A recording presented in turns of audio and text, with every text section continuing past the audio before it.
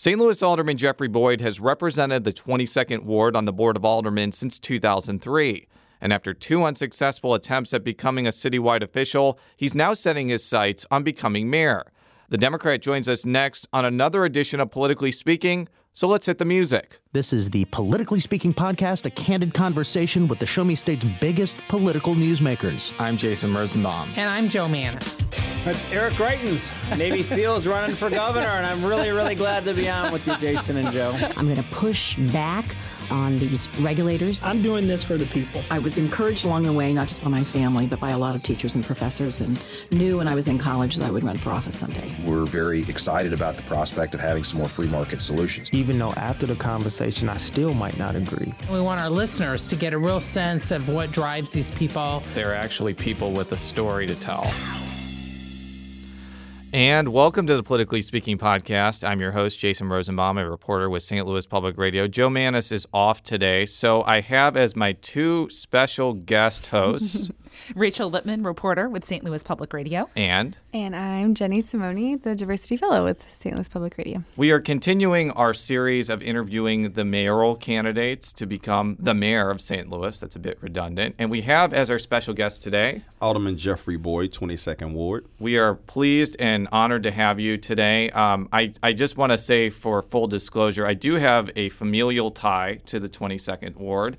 My grandfather told me before he passed away that he lived in Amherst Place near Amherst Park, which is in your ward. Yes. And I actually drove by there a couple of times. So just so the listeners know, I do have some reverence to your ward, believe it or not. It's not the 16th, but hey. Well, I live in the 16th ward. And I would love to have you as a constituent. One day. So as we are going to be doing with all of our mayoral guests, we want the people of St. Louis and our listeners to know a little bit more about you, both your professional and your political experience. So this is your chance to do that right now. Sure. Well, thank you so much, Jason, for giving me the honor to be here with you.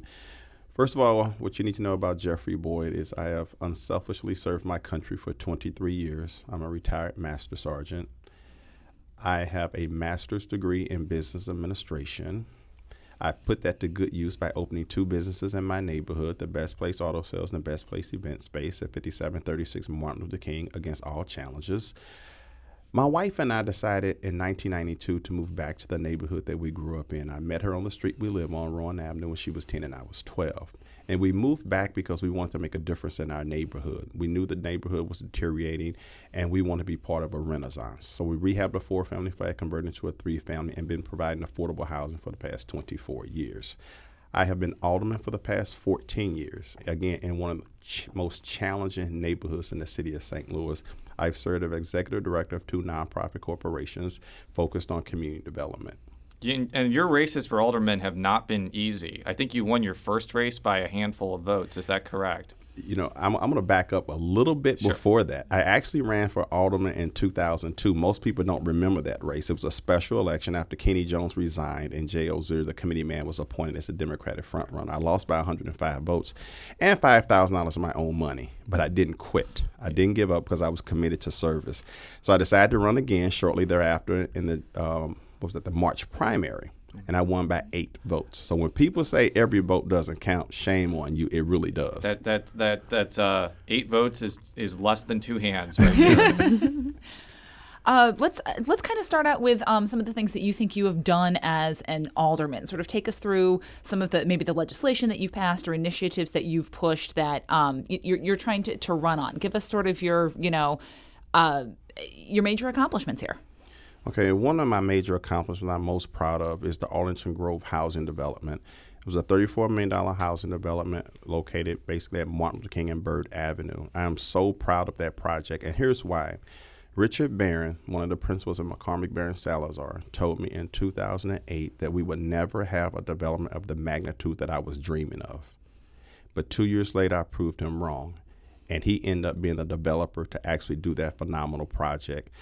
It's 112 units. 90 of them are brand new. We rehabbed Arlington School, which I'm so proud of. It's the centerpiece of that development. Many people, including the residents around there and church members, begged me to tear that school down. But I decided I would put it on the National Historic Register, and I dreamed of it being a rehab project where people could live there. So it has 22 loft apartments in it. That is one of my most proud moments. And the project was so phenomenal. I put so much hard work in it. The developer was kind enough to name a building after me right at the corner of Martin Luther King and Byrd. 2 pieces of legislation I'm real proud of. Again, I'm an Army veteran. So I sponsored a veterans preference bill in 2014 that the voters overwhelmingly passed. So it's part of the city's policy that a veteran will get a hand up by getting 10 points if you're disabled, if you're a veteran, and 5 points. 10 points if you're a disabled veteran, 5 points if you're a veteran as far as employment with the city of St. Louis. Also, we had a really bad cruising problem from Fairground Park to Goodfellow and Natural Bridge and then to the highway. What does that mean, cruising problem? Cruising is when individuals in their cars, they just slowly drive along the road, and it's almost like a parade. Oh. But it's illegal. And so and then they stop and they get out and they obstruct traffic. And they were overwhelming businesses by parking on their lots at gas stations, Burger King. And they had to actually hire off-duty police officers in order to man it so they can actually make money and have customers come in. So we did the anti-cruising bill, was very contentious, but we finally got it passed. And what that did was it eliminated some overtime and it redirected those law enforcement resources back to the community that needed it most. So those are 2 pieces of legislation I'm most proud of. I'm really glad that cruising to me sounds like kind of a funny, like young people going around like obstructing traffic is what I picture, but didn't experience it. But you talk about, I think we should shift to like public safety. You talk about public safety and how on your website you say you want 100 new officers to alleviate our public safety challenges. I'd love to hear more about what those challenges are for you and what you think that 100 new officers will do to alleviate that problem. Thank you. Well, first of all, we're understaffed right now. So a minimum of 100 new officers in order to be adequately staffed. I have a unique set of experiences when it comes to law enforcement. As an alderman, I've been handcuffed twice unfairly. I've had a cousin who's been shot and killed by the police. I've had a nephew that was shot and killed by somebody that looks like him. So I'm very sensitive to public safety. What I want to do as mayor is make sure that our police department is organized in a way that they're effective and efficient at doing their jobs. I want to make sure that every neighborhood has bike patrols and foot patrols. Right now, they're only in certain neighborhoods, and that's not fair because so many people that I represent feel like no one really cares about them. You don't see the police officers enough. And if we do more community engagement with our police department, people will start to feel safe. They would be more connected. When I was growing up, we had officer friendly in school. So there was a good relationship between police and the community. And you kind of knew your police officers. They were around. You could talk to them. Right now, response time is long. We need to shorten our response time. And we need to make sure that we're connected with our community in a way that they feel better. Sometimes it's just perception. Right. And I guess I just wonder, like, to return to that original question, like what the challenges are, from what I understand, is like lack of community engagement and then like violence. And then those police officers being in those spaces will, just by virtue of community building, like help alleviate that. Absolutely. The more you see police officers, the less likely you are to commit a crime. But it's bigger than just that. We have to rebuild our communities. When you have communities that I represent that is full of slum and blight, that's severely distressed, and no one's really giving it the adequate attention and resource that it deserves, it's a recipe for disaster. It's a recipe for criminal activity. But when we literally build up those neighborhoods with beautiful homes, having a background in housing development for 20-something years, 24 years exactly, if we put new homes and businesses on these vacant lots and rehab these buildings, these vacant buildings, like the one where the 12-year-old was dragged into, which breaks my heart, and it happened to be in the 22nd Ward. When we transform these vacant buildings into homes people can be proud of, we won't have those opportunities. Crime automatically will go down if you build up. When it comes to those developments, where does gentrification enter into that conversation for you? Because I know that you talk about making developers react to our plans instead of us reacting to developers' plans. But I think that gentrification is a big issue that people talk about. It's not just building nice houses and having people Sure. One of the things that my policy would include is ensuring that there's no gentrification. We, first of all, when we put a plan together, we need to make sure all the stakeholders are at the table. There are a lot of homeowners who are struggling to make repairs on their home. So they've had 15 years of deferred maintenance. If you're going to do a major development, you can't leave them out. You have to make sure you give them a hand up in this process so they can have a nicely maintained home, and then you build around them. You don't just buy them out for $10,000 and see you later. I don't support that. So that would be my plan. And let me share this with you when it comes to housing development, how the city of St. Louis has not been doing it right. So we have an economic development department that reacts to developers' plans, and it's a small staff of people. So they just keep coming, they keep coming. We have not taken the opportunity to put a real plan in place out there. The city of St. Louis gets millions of dollars from the federal government through housing development. What I would do, along with the Board of Aldermen, is look at our most distressed neighborhoods in the city of St. Louis and prioritize development and put a request for proposal out there for developers to bid on. And we have a minimum criteria that they must come within that plan, and may the best developer win. I guarantee you it's a plan that will work, because developers are in the business of making money. And when they see that opportunity, and when they see that you're willing to work with them and incentivize them to get development done, they'll come. But the problem is we have peppered these little small developments throughout the city of St. Louis where there's a small impact. When you rebuild a neighborhood like Wells Goodfellow, for example, and the 22nd Ward, by the way, a third of it is vacant lots and vacant buildings. But when you can put 200 homes in the Wells Goodfellow neighborhood, imagine the light that would shine on that community and the hope that people would have. Because I've seen it with the Arlington Grove project. People were amazed. They said, wow, in our neighborhood? They couldn't believe it, because we have been the forgotten community for a long time.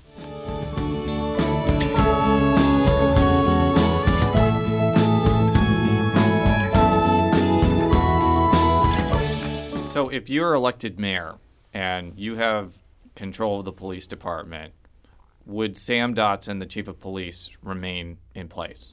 I think, out of all fairness to Sam Dotson, that you need to give him a chance. I need to have a vision as a mayor, and we need to have benchmarks for success. And if the chief is not making those benchmarks, then maybe he should, seek employment somewhere else, because I want to be serious about reducing crime. We cannot continue, Jason, to do business as usual. We must be fair in our allocation of resources. And then out of fairness, see, I'm not the kind of person that wants to just sit back and judge somebody. I haven't had a chance to work with Sam Dotson in a way that he reports to me. So unless he's not doing what I need him to do as mayor, I don't think it's fair for me to say he's gone on day one. Well, the reason I bring that up is after the state gave local control to St. Louis and to the St. Louis mayor, I heard a lot of talk about accountability and how this would be the chance for the mayor to hold the police department leadership accountable. Mm-hmm. And I look at the statistics and I watch the news and I see the crime that's happening not only on the north side but parts of the south side, and that kind of speaks for itself that things aren't working, especially in neighborhoods like yours, but also in parts of South St. Louis too. I'm just wondering, where is that accountability that was promised? What do you think about that? Well, what I think is that's part of the system that's broke with the city of St. Louis. It's the establishment and the status quo. And until you have a leader that says, I demand accountability, here's what I'm looking for, here are your benchmarks for success, and you evaluate that person on that. And if the person is not making it, then they should seek employment somewhere else. But that's not just with the chief of police. That's with every department head and every manager in city government. I wanted to circle back to the conversations you were having about development, putting out RFPs and incentivizing it. That's obviously become incentives, and the way that they are used has become a huge topic at the Board of Aldermen recently. What's sort of your strategy as to how those would be used? Are you looking maybe for different types of incentives, directing it to different projects? Kind of take me through how you think the city should be assisting developers. Well, there's one basic incentive that we know well, and that's tax abatement. And tax abatement is put in place for distressed neighborhoods, just like tax increment financing, tips for distressed neighborhoods. The 22nd Ward, the Wells Goodfellow neighborhood, is the epitome of a distressed neighborhood. And that's why local, federal tax credits. State and federal tax credits are put in place. Tax abatement is put in place. But we also have money from the federal government in block grant funding and home fundings that we can incentivize developers with.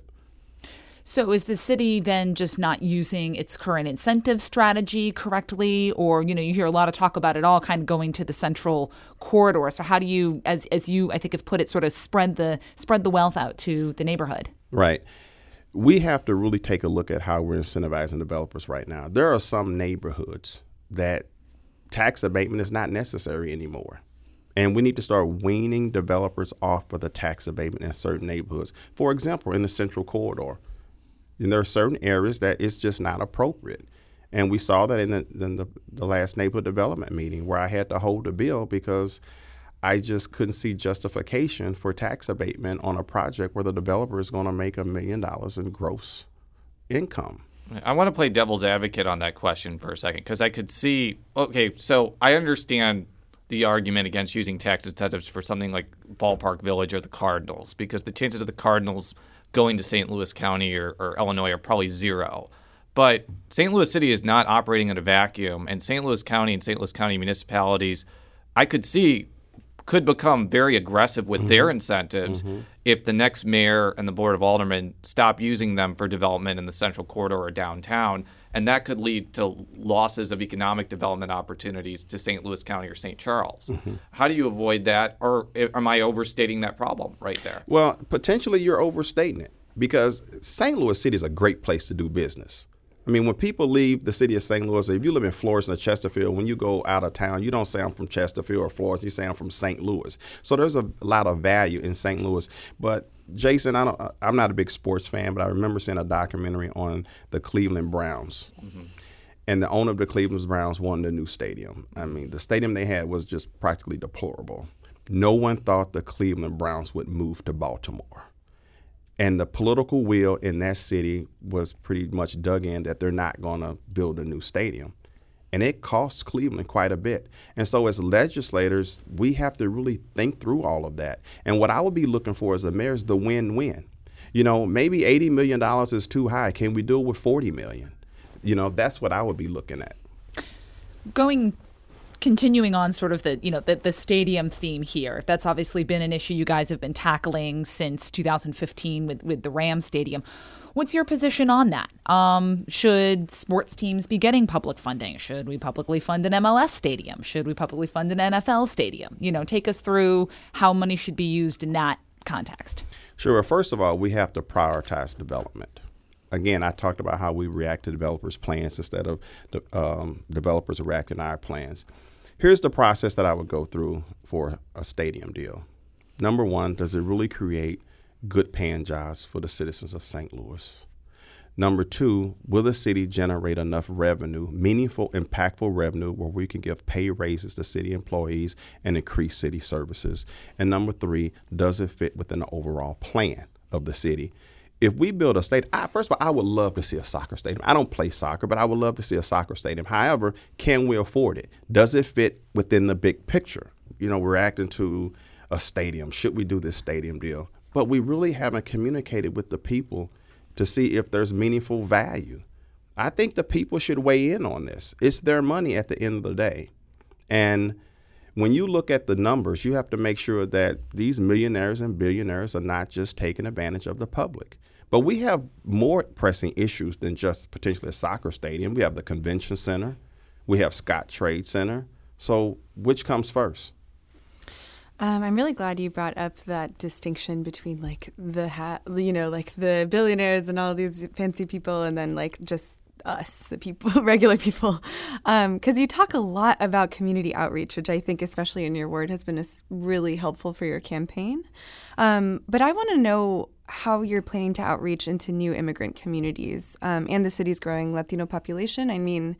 Latinos in St. Louis are only about 3%, according to the last census, but they're growing. And how are you letting those new communities, whether they're refugees, whether they're new people to St. Louis that came from other countries, that you will best serve them as mayor? Well, I'm proud to say that I represent several immigrants in my neighborhood, right off of Hodemont and Plymouth Avenue, the old Alpha Gardens apartment complex they used to be called. And so there are, Syrian refugees, I think Congolese, Iraqis. There's about 6 or 7 that's there. And every now and then I get down there and talk with the people. There's a language barrier right now, so they're working with the International Institute on that. But I do come over there. About 3 or 4 years ago, I was working with a lady, I forget her name right now. Actually, Cecilia Nadal is her name. And she has a special program, and she works with the immigrant population. And we were over there and we were looking at the park, Amherst Park. And I noticed that some of the immigrants were bouncing a ball off their feet, like soccer. And quite a few of them were doing that. And I was like, you know what? Soccer must be their thing. So you know what I decided to do? I put a soccer field in Amherst Park. I mean, I think it's really awesome to have like a soccer field in your community, but aside from that, like new immigrants to this area are facing very specific special challenges, like access to public service, access to schools, all of that sort of thing. And I think that a park is really nice, but like, are there other more concrete things that will impact their day-to-day lives that you are looking into? Well, I kind of lean on the International Institute for guidance when it comes to dealing with the immigrant community. And I certainly would be a mayor to make sure that we have resources in place that support the communities. I'm excited about what I see happening on Cherokee. I can envision, because we do have some of them living in our neighborhood, that one day they can open up businesses in my neighborhood. And so I would want to make sure there's some incentives or programs in place where they can do that, because I believe in diversity. And we can all learn from each other. And I don't want to live in a homogeneous neighborhood where everybody just looks like me. You know, what makes the world go around is the diversity. So I'm very supportive of programs that can, bring us together.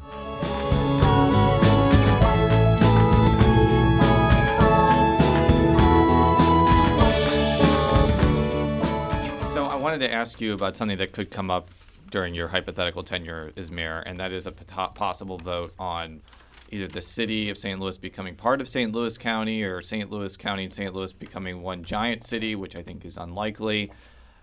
I bring this up because I think there's an increasingly likely possibility that someone like Rex Sinquefield is going to fund a statewide ballot initiative to decide this question, even though a lot of policymakers, including the current mayor and the former county executive, have explicitly said that only the city and the county voters would make this decision. Right now in the Constitution, that's the case. If you're mayor and you have a political bully pulpit, and that scenario happens where somebody tries to make this decision on a statewide basis as opposed to a local basis, what's going to be your posture? I would vehemently oppose that, because I believe in power in the hands of the people who are locally affected. I mean, I've always rejected Rex Sinquefield getting involved in city business. I mean, right now, we are coming up for a vote on whether the Recorder of Deeds office should be part of the Assessor's office. That was nothing that came through the Board of Aldermen. There was no conversation with us, and I was insulted by that. And the people should be insulted, and they should reject that, because unless it came from the people, then it's not valid in my mind. And when you talk about a city-county merger, I know there's a lot of studies that's been going on, and people say there's a lot of benefits, some cost savings to that. But we cannot get to that point, Jason, until we have conversation amongst ourselves, until the voters clearly understand what's going on, until St. Louis City and St. Louis County can even show that they can work together. I'm looking at this, and I've been working for 10 years in my neighborhood. I represent the part of town that butts Wellston, and back in the day, it was a beautiful place. I would love to do an economic development project with the St. Louis County and the city of St. Louis, where we can bring new jobs, new buildings to that particular neighborhood, and that we can make it look better than the Delmore Loop. I remember 10 years ago, it didn't look like that from East Gate East on down to basically Goodfellow. If we can do stuff like that, if we can do housing development projects where St. Louis County and St. Louis City have partnered to do hundreds of homes in Wellston and over on the city side, that would show the region that we are serious about working together. Well, right now, the St. Louis Mayor, Francis Slay, and St. Louis County Executive Steve Stenger, I mean, they say they have a good working relationship, but on policies that are large, besides NGA, they've disagreed pretty sharply. Do you expect that to continue if you're mayor, or are you going to try to do some reapproachment, so to speak? Well, Jason, I pride myself on the power of relationships.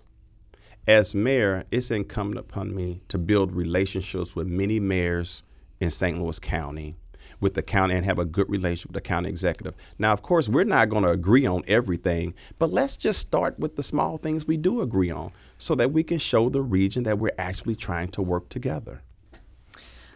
I wanted to ask you about, I know that, so the Women's March just happened over the weekend, and I think that there's been a lot, I covered it, so I know that there's been a lot of conversation around intersectionality in those spaces, how women's rights have sort of fractured when we talk about just women versus women of color versus trans women versus queer women, et cetera, et cetera.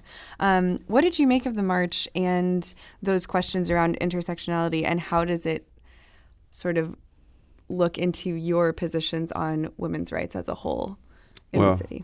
First of all, my wife and I were very excited to be part of that experience. We had a really good time down there, and it was just phenomenal to see so many women coming into one space for a great cause, as well as men.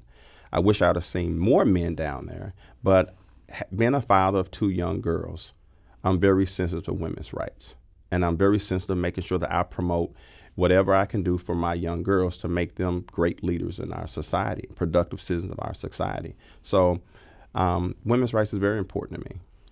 Sure. And like, as young women of color who are your daughters and like your wife and your experience in those spaces, do you ever like grapple with those issues of intersectionality in those spaces, either as an alderman, when you think about women's rights, does that make sense? Yeah. My youngest daughter, she's Kayla. She's just phenomenal.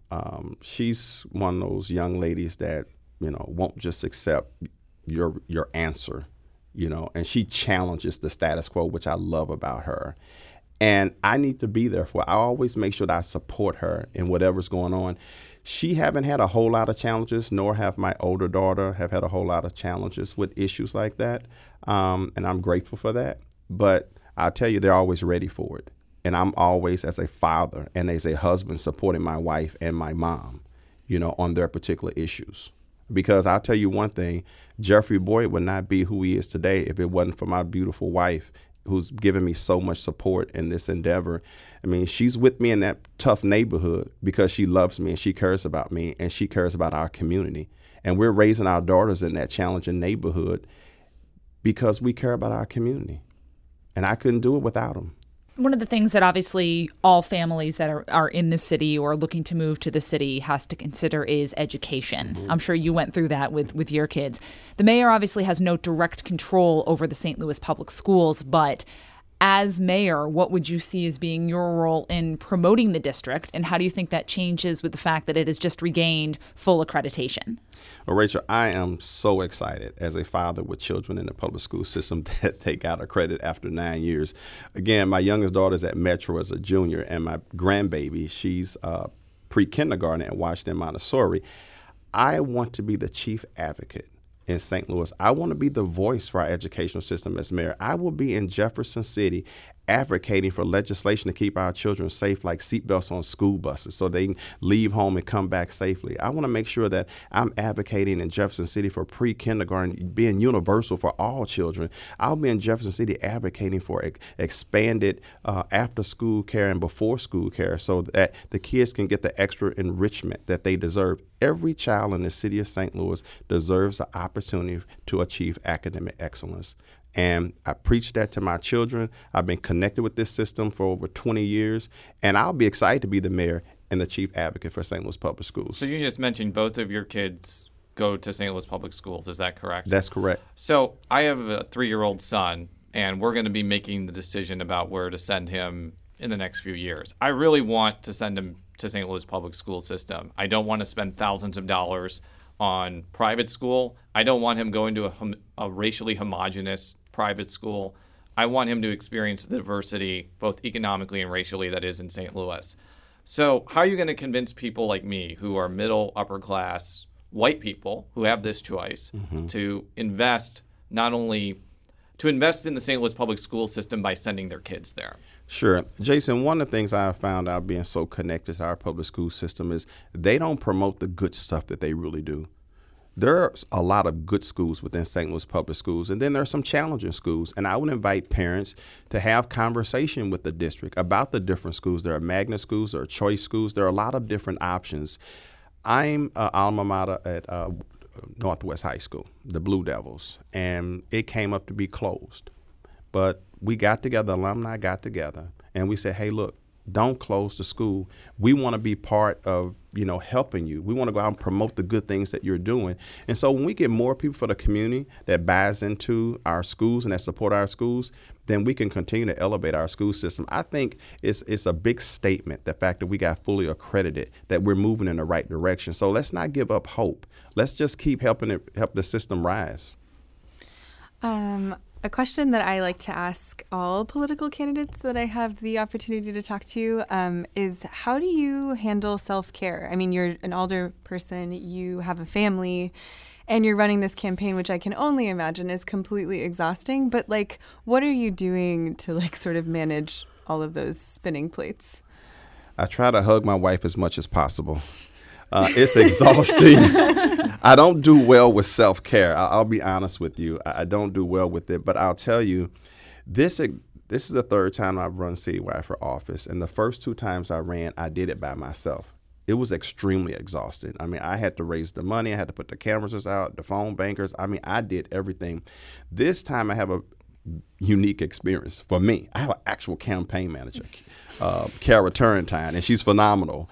And so she keeps me on track. She moves me where I need to move. And it's exciting. I mean, I am actually enthusiastic every day I get up, and I have renewed energy because I have staff that's working with me to make this happen. That was going to be my next. We're going to shift into the political part. Thank you, Jenny, for doing that. So this is your third time running citywide. You ran for city treasurer in 2012. I think came in third. You ran a very close race for license collector in 2014. I think you only lost that by 1 or 2%. Mm-hmm. What is it about those two campaigns that you learned that you're bringing into this one, where you're facing several opponents who have more money than you, who have one citywide office for you, that may have the endorsement and organizations that you don't have? So what did those campaign experiences bring to the table for you? Well, first of all, what it taught me was I can't do it by myself. And the first 2 times, a lot of the hard work was done by myself. I'm not the establishment candidate. I am very anti-establishment and status quo. And so therefore, you won't see me get all the major endorsements that, other candidates may get. But I'm the only candidate that really has the heart for service and the passion to serve. And I think this time around, people are really getting the opportunity to see that. And being it's the third time, I don't have to spend as much money as the other candidates. And then they were different races. You said I came in third. I like to say I came in a distant second. It was 300 votes that separated me from second place. Understood.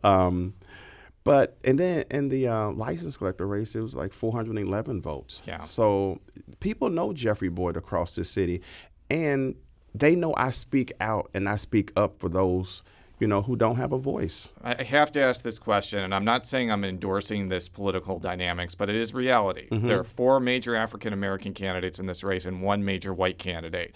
In your race for treasurer, it was 2 black candidates, 2 white candidates, and it was 2 black candidates in the license collector race. How does that change the dynamics of this race? Because there's a lot of discussion that the black vote, which is pretty significant in a city of St. Louis that is majority African-American, right, is going to get split.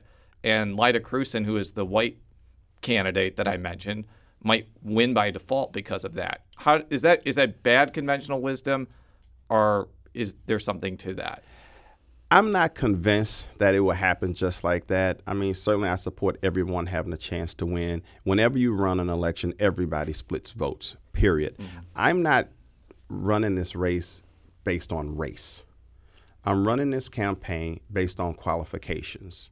And I think the voters are starting to shift toward wanting to see someone lead that really has the compassion and the commitment and have demonstrated that in the past. And it's not just about a celebrity contest, because far too often That's what some elections have been about. And I want to just point to the circuit attorney's race, right? People thought that Kim Gardner didn't have a chance. You know, the other candidate, Steve Harmon. You had Steve Harmon. You had Homaker, Mary Pat Carl. Mary Pat Carl. Most people bet money on Mary Pat Carl. She was endorsed by the establishment, Jennifer Joyce, and she was able to raise good money. But Kim Gardner won by over 9,000 votes. And that's across the city. And so that was phenomenal. You had a situation in the sheriff's race where you had only one candidate, Joe Vaccaro, and you had 4 black men, including Vernon Betts. That's true. And Vernon Betts won by, I think, over 10 points.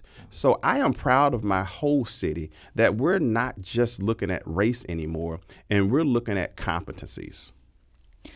There are 4 aldermen or people on the board of aldermen that are running for mayor. How does that change the meetings when you're trying to, advance your ideas at the board, but then there's also, does it change the dynamic for you? Is there sort of more competition there? What does it look like from your seat as you're kind of like watching and listening to some of what goes on? Well, actually, I haven't seen a lot of change and shifts in people's positions. I think behind the scenes, there's a lot of stuff going on with different legislation, but I remain grounded in who I am. I conduct myself as a public servant, and I'm there to do the will of the people, period. It can't be about politics. It has to be about people and good policy. And we need to make sure we're always putting policy and people first and not just petty differences. One of the critiques I've heard of your position on sort like how you I guess how you are talking about individual people and like our choices that we make as citizens as respectability politics. Like if we just do X, Y, or Z, it won't. If I just go find a job, like I won't be out committing crimes. Or if I do, that sort of thing that some people have said that you are ignoring extra societal impacts or foundations that they deal with. Like, how do you respond to those critics? Well, first of all, I haven't heard that. And I that's not me, because I'm a very progressive thinker. I believe in looking at the whole picture. So there's no way that I would suggest that just go get a job, because it's not that absolute. I represent a neighborhood that has been disenfranchised, has been ignored for several years. I know situations where people have their lights cut off, that kids are going to school and that's the only place they can get food. People have their gas cut off. People are homeless and they're living inside vacant buildings. I'm connected to that. I'm always advocating for people to get services that they need to increase their quality of life. So I understand how social issues that are impacting us in our neighborhoods, and I would never suggest that it's just that. Nothing in my neighborhood is that absolute. So first time I've heard that. And if people are saying it, it must be a whisper campaign, because people that know Jeffrey Boyd, no, that's not me. Service is part of the core values that I have. And I want to provide the best wraparound services for everybody to be the positive, productive adult that they can be. So my final question for you, as I've mentioned several times, there are a lot of choices to be the next mayor of St. Louis. A lot of the choices that I've alluded to have very different experiences and very different messages that they're trying to get out. If you had a very simple pitch to voters why you are the best Democratic candidate to become the next mayor, what would it be? I would say to voters, if you want real change, hire an outsider. Hire someone that's not part of the status quo, that's not part of the establishment, that's going to keep St. Louis doing the running man. Hire somebody who has a proven track record of getting stuff done against all odds, and that is Jeffrey Boyd. My record speaks for itself. I put people first, and that's why I think people should go out and vote for me as mayor. Well, thank you very much for coming in studio and talking with all of us. This was a great conversation, and we're looking forward to having the rest of the mayoral crew, so to speak, on. We want the city of St. Louis voters to get as much information about these candidates as possible, because this is such an important election. Can I tell you how to get a hold of me? I'm about to do that. You just short-circuited me doing that. So let me do my thing. For all my stories, stlpublicradio.org. Follow me on Twitter at @JRosenbaum. Follow Rachel on Twitter at R. Lipman, 2 P's and 2 N's. Follow Jenny on Twitter at JNNSMN. It's my full name without any vowels. So tell the people of St. Louis how to get a hold of you. Follow me at jeffreyboyformayor.com, Jeff Boy for Mayor on Twitter, and call me 314-339-6065, 314-339-6065. And the 4 in the handle, is that a number or the word? It's the number 4. Okay. So let's rise, St. Louis. It's time for us to rise to the next level. Until next time, so long.